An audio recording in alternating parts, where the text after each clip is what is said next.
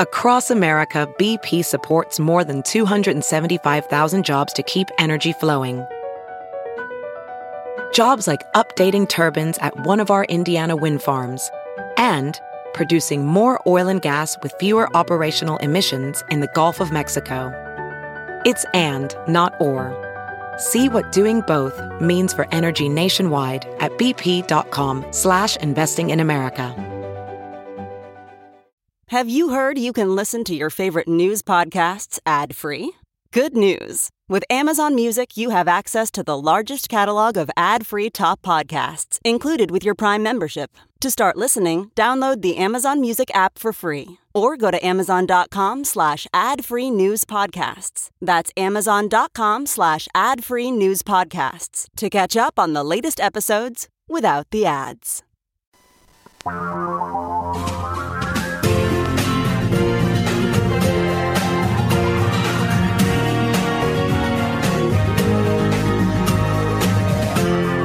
This is the Thom Hartmann Program.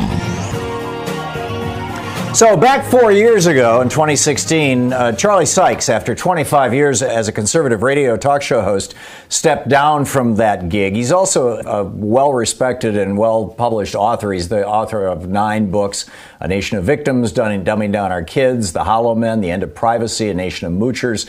Most recently, How the Right Lost Its Mind, which came out right after 2017. But in 2016, he wrote a piece for the New York Times titled Where the Right Went Wrong, which I thought was absolutely fascinating. He talks about conservatives actually believe things about free trade, balanced budgets, character, and respect for constitutional rights. I have been wanting for some time to have a thoughtful conversation with a Republican or former Republican about how the Republican Party can go forward. And I'm very happy that Charlie is with us today. He's the founder and editor-at-large of The Bulwark, THE, thebulwark.com is the website, a news site. Charlie, welcome to the program, and thanks for joining us. First of all, are you still a Republican? No, because I don't really know what it means other than being part of the Trump cult, and I'm definitely not part of the Trump cult. Yeah, I know, I get that. I grew up in a Republican household. My dad was a solid member of the Republican Party. I went door to door with my dad in 1964. I was 13 years old to campaign for Barry Goldwater. The year before that, my dad took me to a John Birch Society meeting, and I got John Stormer's book, None Dare Call It Treason, and I read it, and I was terrified that the communists were coming to take out the State Department. 3 years later, I was, getting arrested in East Lansing in anti-war protests with the SDS. So that was my transformation, and I've been pretty much on the left ever since. But I certainly understand the old Republican point of view, my dad's Eisenhower Republican point of view, who actually supported labor rights, supported Social Security. They hadn't bought into this Charles Koch kind of libertarianism.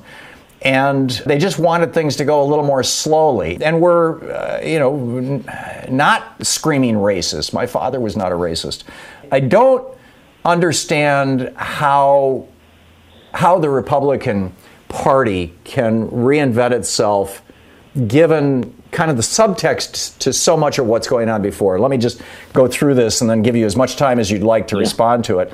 Balanced budgets, which the Republicans have been talking about forever. I mean, if you go back to 1976, Judah Wininsky wrote a piece for the Wall Street Journal called The Two Santa Claus Theory, in which he said that when Republicans are in office, when they hold the White House, they should spend money like drunken sailors, drive up the national debt so that when Democrats come into office, they can then scream about, balanced budgets and the national debt to force cuts in social spending, which is exactly what happened. Reagan tripled the national debt from $800 billion to $2.4 trillion, and every Republican president has exploded it. So it's like there was never really a care about balanced budgets on the Republican side. Character, I think, stands alone. I'm going through your list from your New York Times piece. Character, balanced budgets, respect for constitutional rights, and free trade. And the respect for constitutional rights historically was mostly the 10th Amendment, allowing states to have segregated schools and things. I mean, looking back on the Republican Party in the 50s, 60s, 70s, was it an illusion? This is painful for me to listen to, all of this stuff. That's a great question.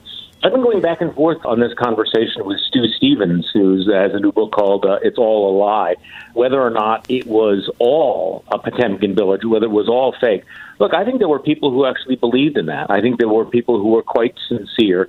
I remember when I was on the air in Wisconsin, I probably had Paul Ryan on my show more than 100 times talking about the danger of the deficit and the danger of the national debt. And then you look at what they've actually done, and it's a legitimate question. Was this all just simply a kind of tribal virtue signaling? Because there's nothing left of many of those things. And you wonder whether or not these ideas were really just sort of a thin crust over something else that was going on. And I'll be honest with you, I still wrestle with all of this. I look at people that I've known for 20 or 30 years, and I thought were decent, intelligent, principled people, and watch one after another how they've conformed themselves to Trumpism. And it's an extraordinary story on a human level, but it's also a dangerous story on a political level. So, Charlie, I agree. And I think back, and my dad has passed away a decade ago or more, but I'm wondering, was he fooled? I mean, was an entire generation of Republicans fooled by basically, racists and right-wing billionaires? And I'm increasingly thinking yes, which raises the question. It's a good thing to have an opposition party. I mean, that dynamism is the key to any functioning republic. And I want to have a Republican Party that can be the opposition to the Democratic Party, that has some integrity, and that actually, in the course of debates, it's one of the reasons I debate conservatives on this program constantly. In the course of those debates, issues they become more vivid. You begin to understand them in multidimensional ways. What would the principles be of a reinvented Republican Party, setting aside all this old rhetorical BS? By the way, I am skeptical about whether or not this party can reinvent itself. I think it's going to be a very, very long time. It will not snap back to any sort of reasonableness just simply because Donald Trump has left. I think we've got a real voter problem out there. So the other thing is, before I go into your question about the whole issue of racism, I think that a lot of us knew that it was out there, and you may consider this to be naive. We knew that there was the drunk at the end of the bar. We knew about the bigoted uncle and everything. But we thought that those were the fringe characters. This was maybe a recessive gene, but it wasn't. There were some of us who thought, maybe Jack Kemp and somebody like that, might represent a new, more compassionate conservatism. I think that was the illusion. And I think it's one of those cases where the people, the best lacking all conviction, while the worst were full of passion and intensity. Because right now, there's no question about the Republican Party. I can't tell you what percentage of Republican voters are in fact racist or have racist ideas, because you can't look into someone's heart. But there's no question about it. The vast majority of Republicans are willing to tolerate racism. And I think that's an objective statement when you watch what the president is saying, when you watch what he's tweeting even this morning. If you look at that and you go, yeah, I'm okay with that, well, then you are willing, by definition, to tolerate racism. So that's where we are at right here.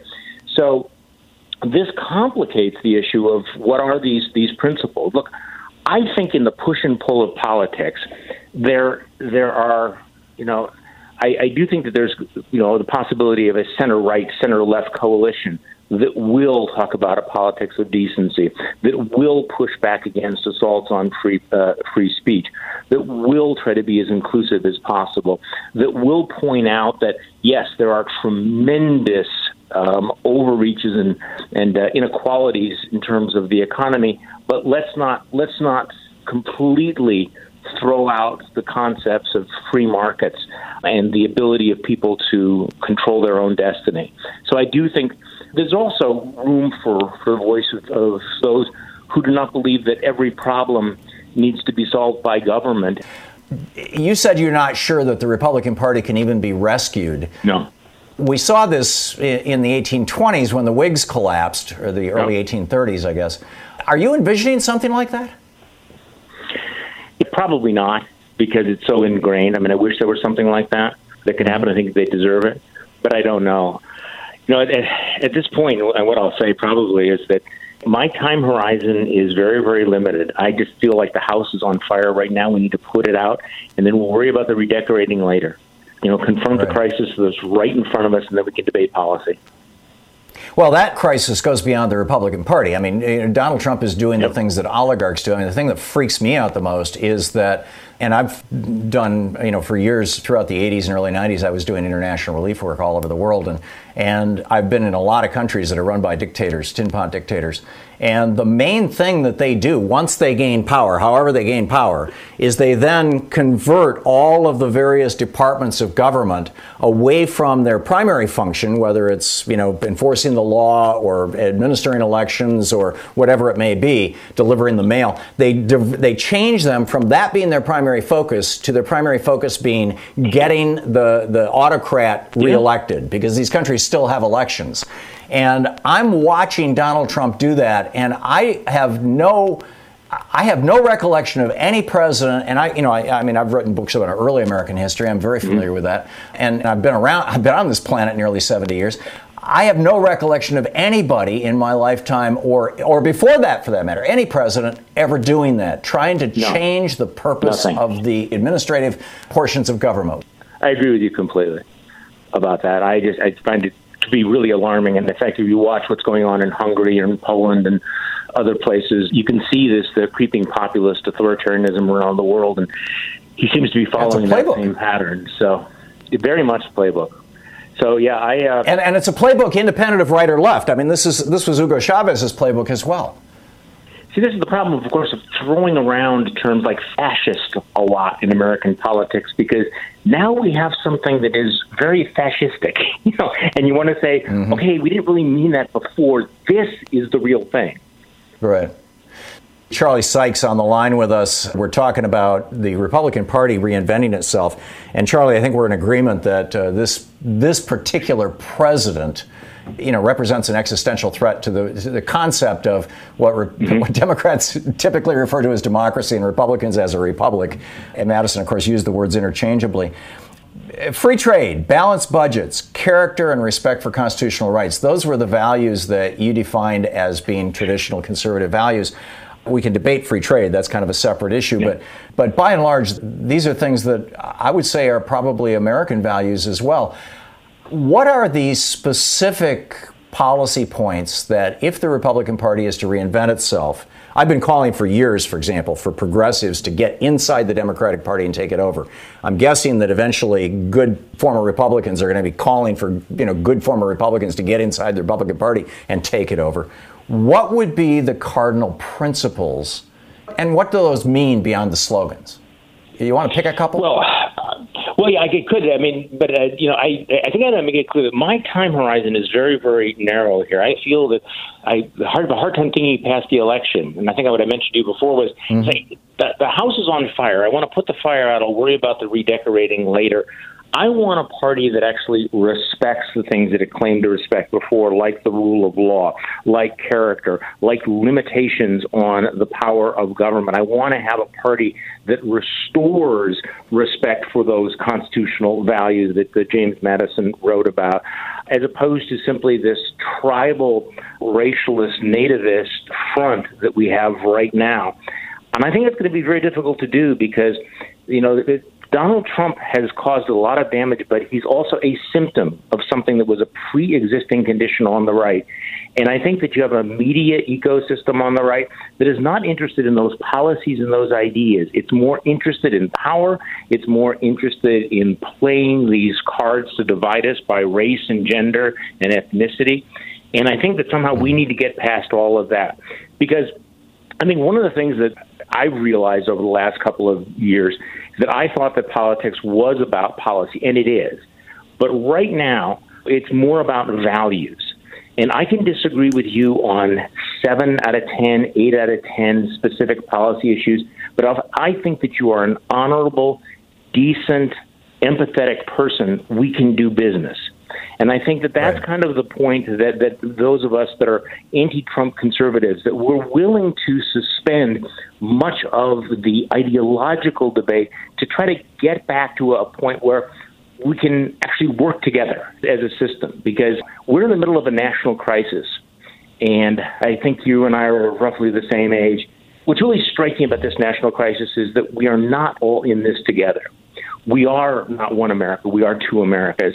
And I think that I want to see a party that gets back to being a spokesman for fundamental decency that may disagree on specific things, but at least will believe what it says. And right now you have a Republican Party that doesn't seem to believe anything other than the need to bow the knee to the Orange God King. Yeah. It seems to me that the cancer at the core of our politics on both sides is big money, and that this comes out of the 1976 Buckley decision by the Supreme Court that if a billionaire wants to own a politician or even multiple politicians, that's free speech protected by the First Amendment. And then the Bellotti decision 2 years later that extended that right to corporations as well. That led to an avalanche of cash that led to Ronald Reagan walking into the White House in 1980. Is that something that the Republican Party could embrace, doing something about the corruption of politics by big money? I think it's highly unlikely to come from Republicans, to be honest with you. And I think that is one of those balancing issues between free speech and money. But I will admit that this is one of the things that I've had my eyes open to, which is the role of the American oligarchy in driving the political parties. It's not just an imbalance of wealth. It is a dramatic imbalance of political power. Well, Jerry Ford embraced restricting money in politics. Right. And I think at a certain point, though, it's out of the bag. But there has to be something that needs to be done about it, because a handful of people in this country are driving a lot of the things that we're talking about. And when I was very much part of the conservative movement, I remember saying to people, if people actually knew how it worked, they would, let me put it this way, it's worse than they think it is in terms of the influence and the power and the clout of the oligarchy. By the oligarchy, I mean, a handful of billionaires who determine not just who gets elected, but who gets to run the think tanks, what is acceptable, what's happened to the conservative media, how many of those publications have become pro-Trumpy because the people writing the checks for them have required them to be. So, Thom, it's worse than you think it is. Yeah, I believe it. Charlie Sykes. Charlie, thanks so much for dropping by today. It's great talking with you. Hey, thank you. I really appreciate it. Charlie is the editor-at-large at The Bulwark, thebulwark.com. He's also the host of the podcast, The Bulwark Podcast, and his most recent book, How the Right Lost Its Mind. We'll be back with more of the news of the day and your calls in just a moment. Stick around. You're listening to the Thom Hartmann Program. And there's a lot of news and a lot for the calls. Also, what do you think about Kamala Harris? I'm very encouraged. We'll be right back. Hey, it's Kaylee Cuoco for Priceline. Ready to go to your happy place for a happy price? Well, why didn't you say so? Just download the Priceline app right now and save up to 60% on hotels. So whether it's Cousin Kevin's Kazoo Concert in Kansas City, go Kevin, or Becky's Bachelorette Bash in Bermuda, you never have to miss a trip ever again. So download the Priceline app today. Your savings are waiting. Go to your happy place for a happy price. Go to your happy price, Priceline. As a professional welder, Shayna Ford uses Forge FX to practice over and over, which helps her improve her skills. The more muscle memory that you have, the smoother your weld is. Learn more at meta.com/metaverseimpact. As you write your life story, you're far from finished. Are you looking to close the book on your job? Maybe turn a page in your career? Be continued at the Georgetown University School of Continuing Studies. Our professional master's degrees and certificates are designed to meet you where you are and take you where you want to go. At Georgetown SCS, the learning never stops, and neither do you. Write your next chapter. Be continued at scs.georgetown.edu/podcast. Whoa, sweet man cave. Thanks. Serious upgrade. How'd you pay for all this? I got a home equity line of credit from Figure. I was approved in 5 minutes and had funding in 5 days. Wow, that fast and easy? Yep. The application is 100% online. Plus, no out-of-pocket costs. Just fast access to the cash you need. How do I get started? Go to Figure.com and get that serious upgrade. Figure Lending LLC, DBA Figure, Equal Opportunity Lender, NMLS 1717824. Terms and conditions apply. Visit Figure.com for more information. For licensing information, go to www.nmlsconsumeraccess.org. I normally find bras to be so uncomfortable and constricting. But Skims has changed that. You know I love Skims underwear, so I finally tried their bras, and Skims has delivered again. Skims bras are worth the hype for the amazing shape and support they give. But what I wasn't expecting was how comfortable they are too. I've tried so many bras in the past, and the main issue that I have is that they weren't supportive enough, to the point where they felt slouchy. I love my Skims wireless form bra because it's so comfortable and supportive. The older I get, the more I care about actually being comfortable in what I wear every day. And with my wireless form bra, I no longer have to sacrifice my comfort for the support I need. Shop Skims bras at skims.com, now available in 62 sizes, 30A to 46H. Plus, get free shipping on all orders over $75. If you haven't yet, be sure to let them know we sent you. After you place your order, select podcast in the survey and select our show in the drop-down menu that follows.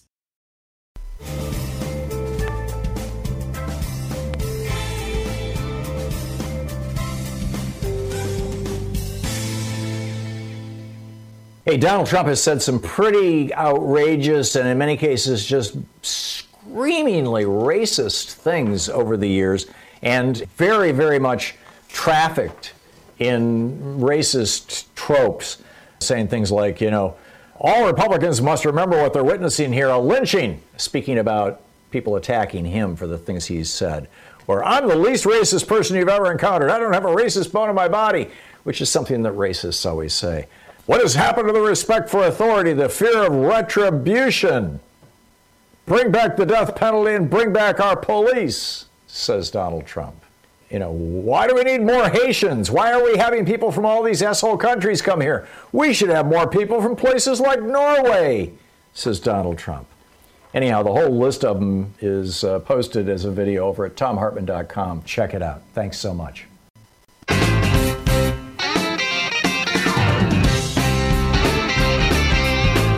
Welcome back. Thom Hartmann here with you. Let's pick up some phone calls here. And, we've laid a lot of stuff on the table here through the course of the day. In many ways, Trump is the embodiment of the modern Republican Party, a bigoted, angry, sexist, stupid white man who pretends to be a billionaire. And as if to emphasize this, he's called Kamala Harris, the first African-American and South Asian woman to ever be on a presidential ticket, nasty. He called her a nasty woman. He called, when Hillary Clinton was the first woman to ever run for president in the United States on a major party platform, he called her nasty. I mean, this is the thing that Speaker of the House, Nancy Pelosi, I believe she's the first female Speaker of the House, I'm pretty sure, he called her nasty. As they point out over at the top of DemocraticUnderground.com, he doesn't say that about all women. Ghislaine Maxwell, who's in prison for child sex trafficking, Trump said, I wish her well. Right, she's not nasty. This is the Republican Party that Donald Trump has reinvented. Broadly, America is rejecting sexism and misogyny. America is rejecting racism and hatred and otherizing. It's not going to stop the Republicans from trying it. Already on Facebook and on Twitter, there are memes out there saying, well, Kamala Harris, is she really an American citizen? Her dad was from Jamaica and her mom was from India. Her mom, by the way, this is an amazing story. Her mom came to the United States from India, not as a child, but as a young adult, in order to get her PhD at the University of California. She came to the United States to get her PhD. Or maybe it was Stanford, whatever college. But aren't these the kind of immigrants that Donald Trump says he wants? Oh, wait a minute. Her skin is darker than Norwegians. I forgot. But they're already doing the birther thing. They're calling her an anchor baby. It's like, really? No, she can run for president. She can be president. She was born in the United States. The 14th Amendment says if you're born in the United States, you are a U.S. citizen, and you have to be a U.S. citizen at 35 years old to run for president. But they are going after her already with these racist attacks that Donald Trump used and championed, cheerleaded, spearheaded against Barack Obama for years and years. And I am strongly of the opinion that racism, sexism, and selfishness and greed, the values of the Republican donor class, are yesterday's values. And that America is going to become a much better place in the future. I'm reminded that Hillary Clinton was ahead of Donald Trump 4 years ago, pretty much exactly as much as Joe Biden is ahead of him right now. And so we can't take anything for granted. That said, if enough of us mobilize, if enough of us vote, if you live in a state that does not have automatic, mail voting like my state of Oregon here, if you live in a state where you have to apply for an absentee ballot, do so now. It is so important that we all vote in this election because I think that as long as the Republican Party, the GOP, continues to hang on to these values, I mean, this is at the core of the Republican Party right now. And frankly, I believe it always was. Or at least all the way back to the 1920s when the modern Republican Party was birthed with the election of Warren Harding in the election of 1920. And immediately he goes in 1921, and within 4 years they had cut the top income tax rate from 91% down to 25%. That was 1924, I believe, that they did that. And Harding ran on a platform of deregulating business, deregulating the banks, deregulating Wall Street, which they did. And it led to the Roaring '20s when rich people got insanely rich as the stock market just exploded and working people got screwed. Dean in Kelowna, British Columbia, Canada. Hey, Dean, what's up? And forgive my mispronunciation of your town if I did. No, that's fine. We're just up here in Canada. We're just kind of wondering why there's never any consequences for anybody in the government. And I guess what we're wondering is, like, the protest with George Floyd's killing was a success. So why don't Americans just stand up and just heavily protest what Donald's doing? Doesn't make sense to us.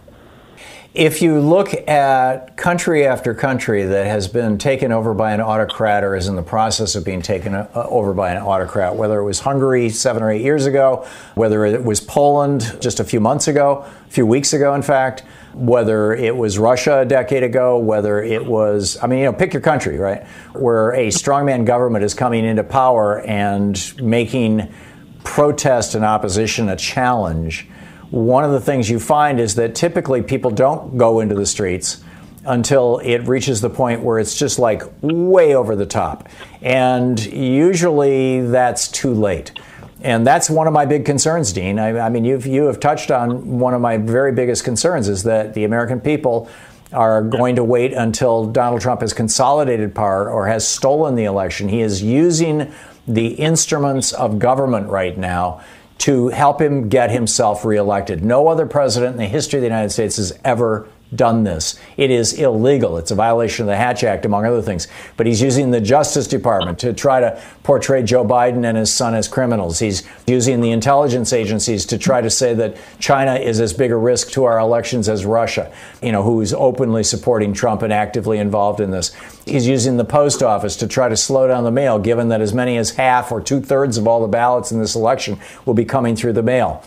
Pick your branch of government, right? He's using the Voice of America. He's politicized the Voice of America. He's doing all these things step by step. He's taken the Customs and Immigration Service and ICE and taken their police powers, their police agencies, and turned them into his own private Gestapo and used them to gas and beat peaceful protesters in Washington, D.C. and Portland, Oregon.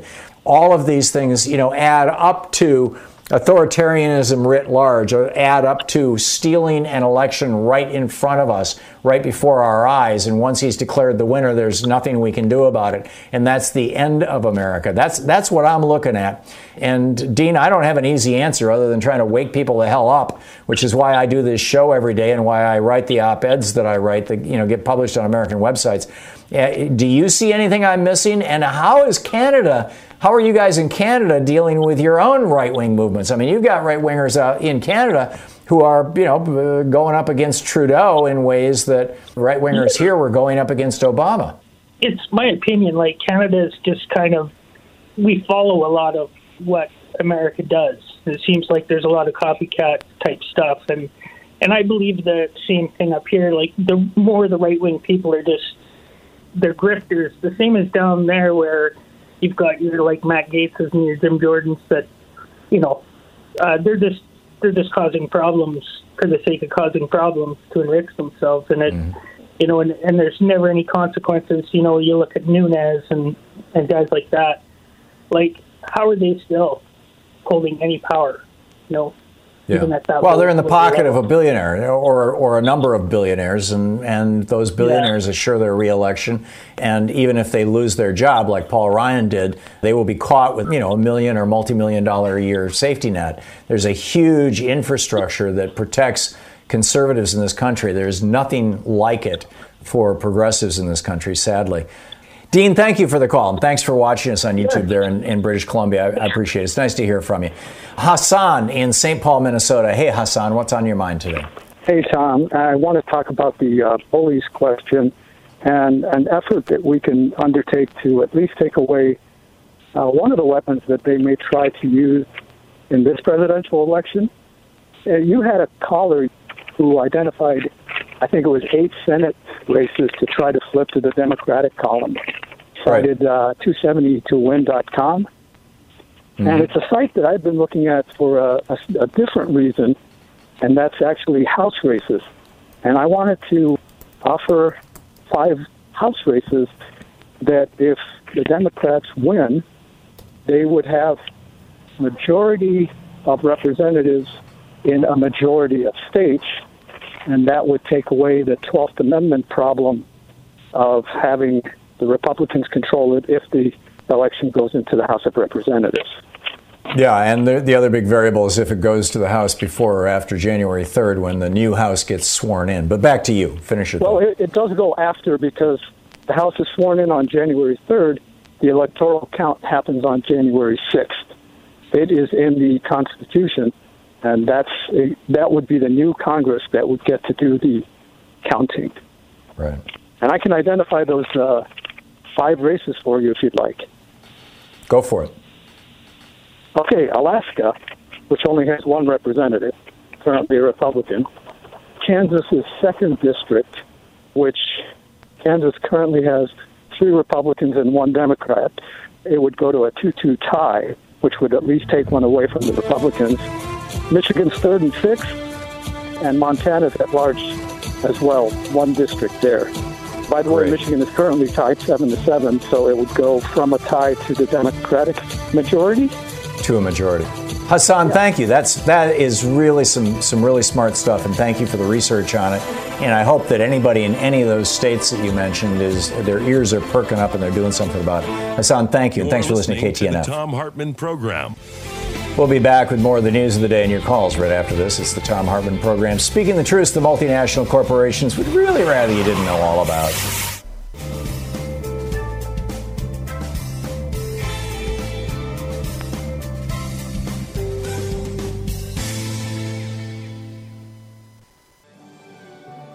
Hi, Thom Hartmann here.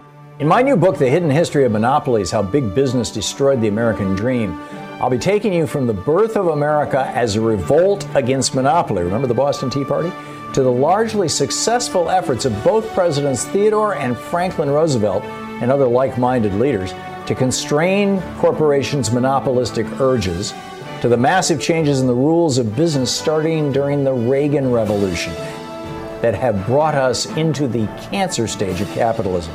In the foreword by Ralph Nader, he says, "This is the most important, dynamic book on the cancers of monopoly by giant corporations written in our generation." End quote. It's the 4th in my Hidden History series, available where all fine books are sold. And don't forget, democracy is not a spectator sport. Democracy starts with you. Tag, you're it.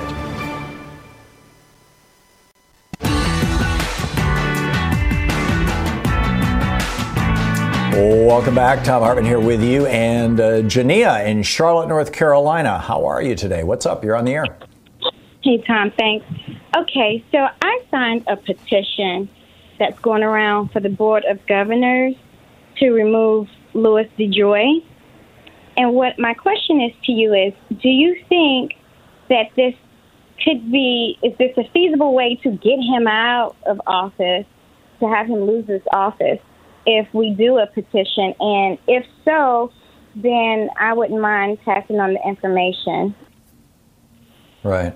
Jania, I don't know. My understanding is that the Postmaster General position was not one that was appointed or regulated by the Postal Board of Governors, but was appointed by the president, that was in the legislation that reinvented the post office back in the 70s, I think, when it was made a kind of standalone corporation that operated on its own rather than having money flow in and out from the government. So it may be that wouldn't have any effect. And I would also caution you about petitions, online petitions. A lot of these online petitions, and I have no idea if it's the case with the one that you're talking about, but there are people out there who are trying to figure out ways to harvest information that they can sell, that they can monetize, particularly email addresses, postal addresses, telephone numbers, and any identifying information, gender, age, economic status, racial status, any of that kind of stuff. And a lot of these petitions, particularly on the right wing, I've seen a bunch of these on the right, where they're clearly simply identity harvesting operations. And then they turn around and sell your information if you sign it. Yeah, sure, they may take the petition, they may submit the petition to somebody, but nobody pays that much attention to online petitions, first of all. And secondly, they may not even submit them. So I would be very cautious about that. But that said, I don't think the Board of Governors has the power to do that. I think it's going to require, Donald Trump himself or Louis DeJoy to be shamed into resigning. And it appears that, he has no intention of doing that, and neither does Trump. So, right. Did I answer your question? I was worried about that, too. Thank you so much. It's just that, you get tired of sitting around feeling like you're being complacent, So I know. It's like, I want to do something. Yeah. Yes. But thank you, Tom. I totally get it. Thank you, Jania. I would say that, the more effective thing to do would be to call every single one of your elected representatives. You can call both your senators and your member of the House at 202-224-3121. Although calling their local offices in your state, which you can easily Google, is typically more effective. But if you want to call their federal office, 202-224-3121, and then, raising hell in social media to the extent that you can. I think that will probably be far more effective than signing any petitions right now. Catherine in Las Vegas. Hey, Catherine, thanks for listening to SiriusXM. What's on your mind? Thanks. Look at corporate media. Look at what they're doing as far as all the free media towards Trump, but then with the VP process, they've now framed it as Biden picks a black woman. And why does the corporate media care so much about the VP pick?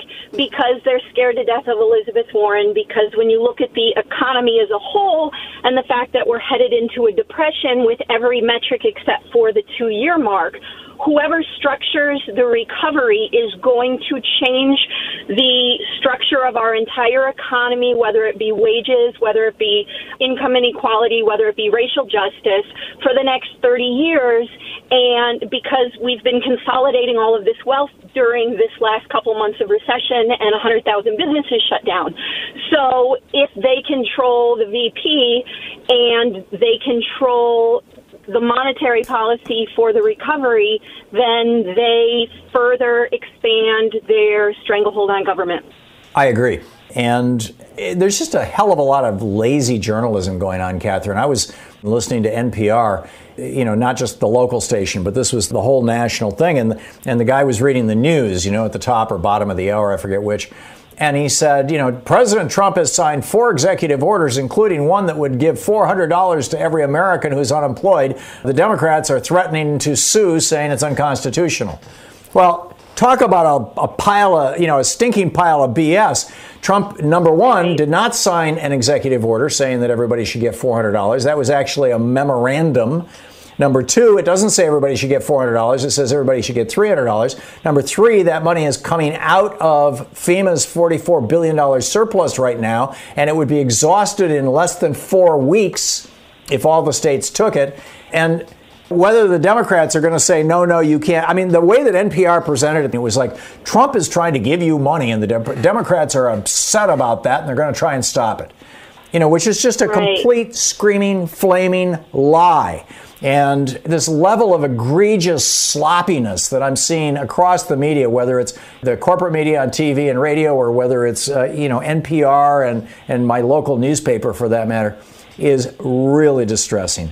And I don't disagree with you that the media are playing the role of bullies to a large extent, and that this whole thing with the VP pick, we started out with, what's she going to look like and what does she wear? I mean, all this kind of sexist crap has been dumped on a lot of these women already.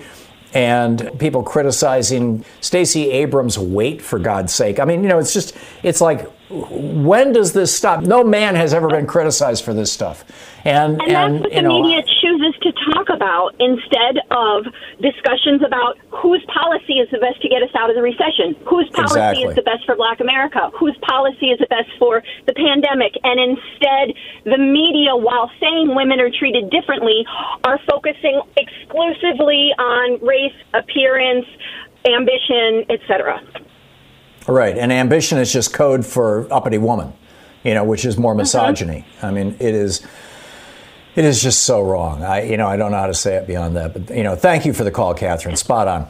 And very well said. Alan in Staten Island, New York. Hey, Alan, what's up? Hey, Tom. Thanks for the call. I looked up online, and or in a book, and I'm sure you know everyone, common signs of psychopathy, common signs of sociopathy, narcissistic sociopath. There are 19 in there. He fits every one of those. Yet you can't tell that to a supporter. They don't want to hear this. But it's very simple to read these things and just put him in that category. And if you ever, from past elections, this man's running Republican, Democrat. All right, I didn't like Republican normally. But if he wins, I didn't go crazy. This is a whole different situation that I think many people have to be instructed on thinking a little bit. And here's the thing that we need to be remembering going forward, Alan. Most high-functioning sociopaths, and they're overrepresented in certain categories, CEOs, police officers. I mean, there's a couple of salespeople. There's a couple of categories where high-functioning sociopaths actually do well. Most high-functioning sociopaths are smart enough to know how to pretend that they're not sociopaths. They can fake empathy. They can pretend that they care. They know that it's appropriate to do that. They know what to say and do, even if they don't actually feel it. Donald Trump is not smart enough to do that. But Tom Cotton is. There's no shortage, among others, there's no shortage of Republican people that I believe are sociopaths or show those characteristics who in public office are able to conceal that or hide it or overwhelm any analysis of it with other stuff. And that I'm really worried about 2024. You're listening to Thom Hartmann. Visit ThomHartmann.com for audio and video archives.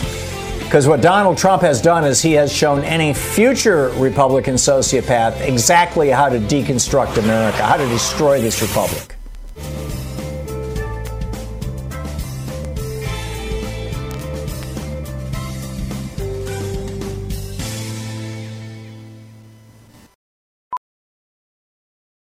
Welding instructor Alex DeClaire knows VR training platforms like Forge FX help students master their skills. There's a big learning curve with welding. Virtual reality simulates that exact muscle memory that they need. Learn more at meta.com/metaverseimpact.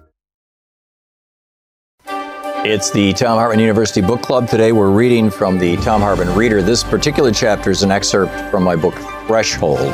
This is from page 312, titled Sociopathic Paychecks. And it starts out with a quote from The Little Prince, 1943. I know a planet where there is a certain red-faced gentleman. He has never smelled a flower. He has never looked at a star. And all day he says over and over, just like you, I am busy with matters of consequence. And that makes him swell up with pride. But he is not a man, he is a mushroom. Okay, to the book. Americans have long understood how socially, politically, and economically destabilizing are huge disparities in wealth. For this reason, the U.S. military and the U.S. civil service have built into them systems that ensure that the highest paid federal official, including the president, will never earn more than 20 times the salary of the lowest paid janitor or Army private. Most colleges have similar programs in place, with the ratios ranging from 10-to-1 to 20-to-1 between the president of the university and the guy who mows the grass. From the 1940s through the 1980s, this was also a general rule of thumb in most of corporate America. When CEOs took more than their fair share, they were restrained by their boards so that the money could be used instead by the company for growth and to open new areas of opportunity. The robber baron J.P. Morgan himself suggested that nobody in a company, including his company, should earn more than 20 times the lowest paid employee. Although he exempted stock ownership from that equation, he owned most of the stock. During the greed is good era of the 1980s, something changed. CEO salaries began to explode at the same time that the behavior of multinational corporations began to change. When Reagan stopped enforcing the Sherman Antitrust Act of 1890, a mergers and acquisition mania filled the air. And as big companies merged to become bigger, they shed off redundant parts. The result was a series of waves of layoffs as entire communities were decimated, divorce and suicide rates exploded, and America was introduced to the specter of the armed, disgruntled employee. Accompanying the consolidation of wealth and power of these corporations was the very real redefinition of employment, from providing a living wage to people in the community to a variable expense on a profit and loss sheet. Companies that manufactured everything from clothing to television sets discovered that there was a world full of people willing to work for 50 cents an hour or less. Throughout America, factories closed and a building boom commenced among the Asian tigers of Taiwan, South Korea, and Thailand. The process has become so complete that of the millions of American flags bought and waved after the World Trade Center disaster, 9/11, most were manufactured in China. Very, very, very few things are still manufactured in the United States outside of the defense industry, weapons. And it wasn't unthinking, unfeeling corporations that took advantage of the changes in the ways the Sherman Antitrust Act and other laws were enforced by Reagan, Bush Sr., Clinton, and Bush Jr. administrations. It took a special type of human person.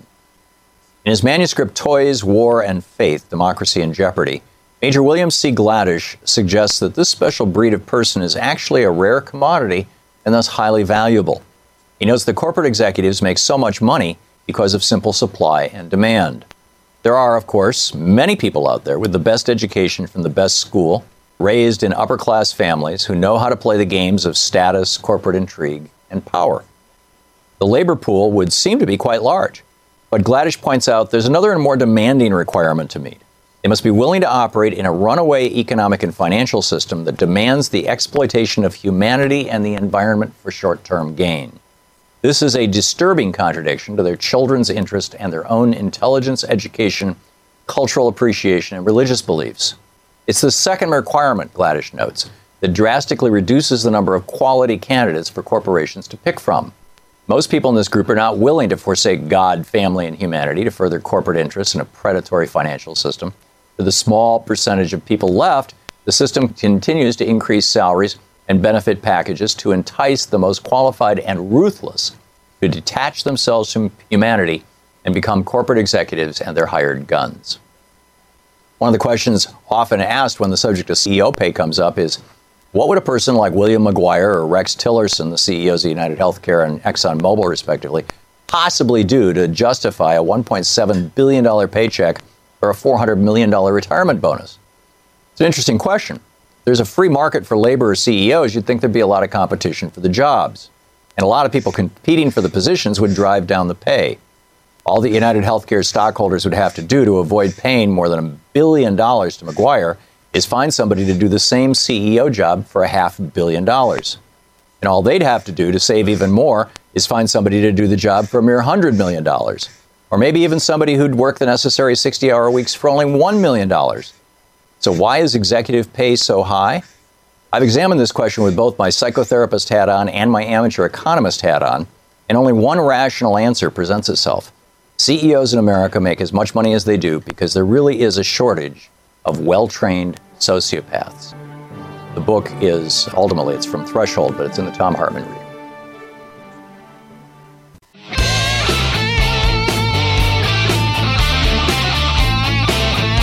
Oh, welcome back. Thom Hartmann here with you. And let's see here. Colleen in Moorpark, California. Hey, Colleen, what's on your mind today?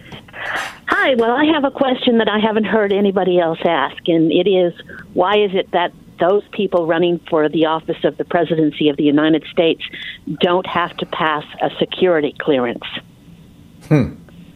I think the reason why is the same reason that we don't have a law requiring, certain types of disclosures or, for example, a mental health exam or anything like that. And that is that, just to play this out, Colleen, imagine that what you are suggesting was actually the law, that Joe Biden would have to pass a security test before he could be certified as a candidate for the Democratic Party to run for president. And that security test, of course, would be executed by the executive branch of the current administration. It would be done by presumably the Justice Department or one of the security agencies, which are firmly in the control of Donald Trump. So Biden submits his paper for the security test. The Trump administration comes back and says, we think you're a security risk. You can't run for president. What do you do then? I don't know. It seems to me that's always the fatal flaw with requiring a candidate to do any particular thing, is who is going to enforce the requirement.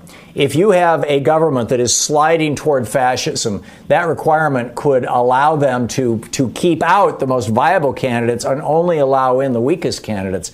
I mean, I love the idea, Colleen. I love your concern. I think that you are spot on that, well, we know now, Donald Trump has been a security concern from the get-go. He's in bed with a whole bunch of oligarchs and autocrats all over the world, from, Mohammed bin Salman to Vladimir Putin to Modi, and pick your tyrant, right, or your wannabe strongman or actual strongman. But when we try to do things using the power of government, we have to be very, very careful, because government can be a very blunt instrument. Colleen, thank you for the call. Keep thinking, right? Keep thinking. I appreciate it. Brian in Lansing, Michigan. Hey, Brian, what's on your mind? Hey, I've just been hearing about the mail slowing down, and I've heard that people, their mail-in ballots they have to fill out, they're not getting them on time, or they're really delayed, and then they go to mail them in, and then that's delayed, and they're not meeting the elections. I actually heard about someone who missed an election, even waiting a while. I've heard of a month delay. And, I'd be interested in hearing your ideas, but I do have a suggestion I just wanted to air. Maybe suggest people only do the drop off, but then have the backup plan if they can't do that, to go in person. And I know it's not ideal with COVID, but we got to get Trump out of there. Yeah, I agree. The problem that you're going to have, Brian, is that there's a number of states, with the exception of New York State, which is still requiring basically a doctor's slip, an excuse to get a mail-in ballot. All the other states that make it very, very hard to get an absentee ballot are red states. They're controlled by Republican governors and Republican secretaries of state. And, many of them are not setting up drop boxes, and they're not making it legal or possible for people to walk a ballot into a polling station. So, it gets real problematic. This is why we need national standards. This is why Congress passed H.R. 1 back in February of 2019. And it's also why Mitch McConnell refuses to take it up in the Senate, because it would fix this problem that you've identified, Brian. Brian, thanks for the call.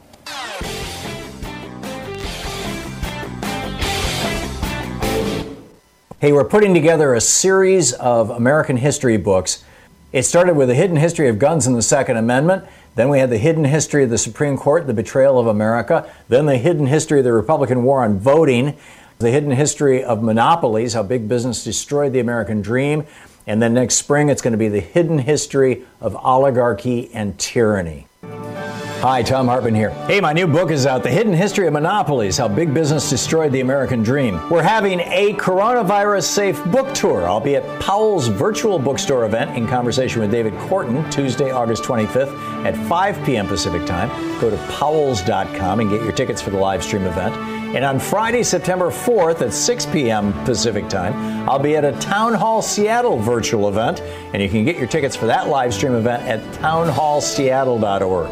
There are also links at thomhartman.com. I'll be taking you from the birth of America through FDR to the Reagan Revolution and today. In the foreword of my book, Ralph Nader says, "This is the most important, dynamic book on the cancers of monopoly by giant corporations written in our generation," end quote. So be sure to go to thomhartman.com and sign up for one of these two great virtual book signings. Powell's in Portland and Town Hall Seattle. Don't miss it and sign up now. Tag you're it.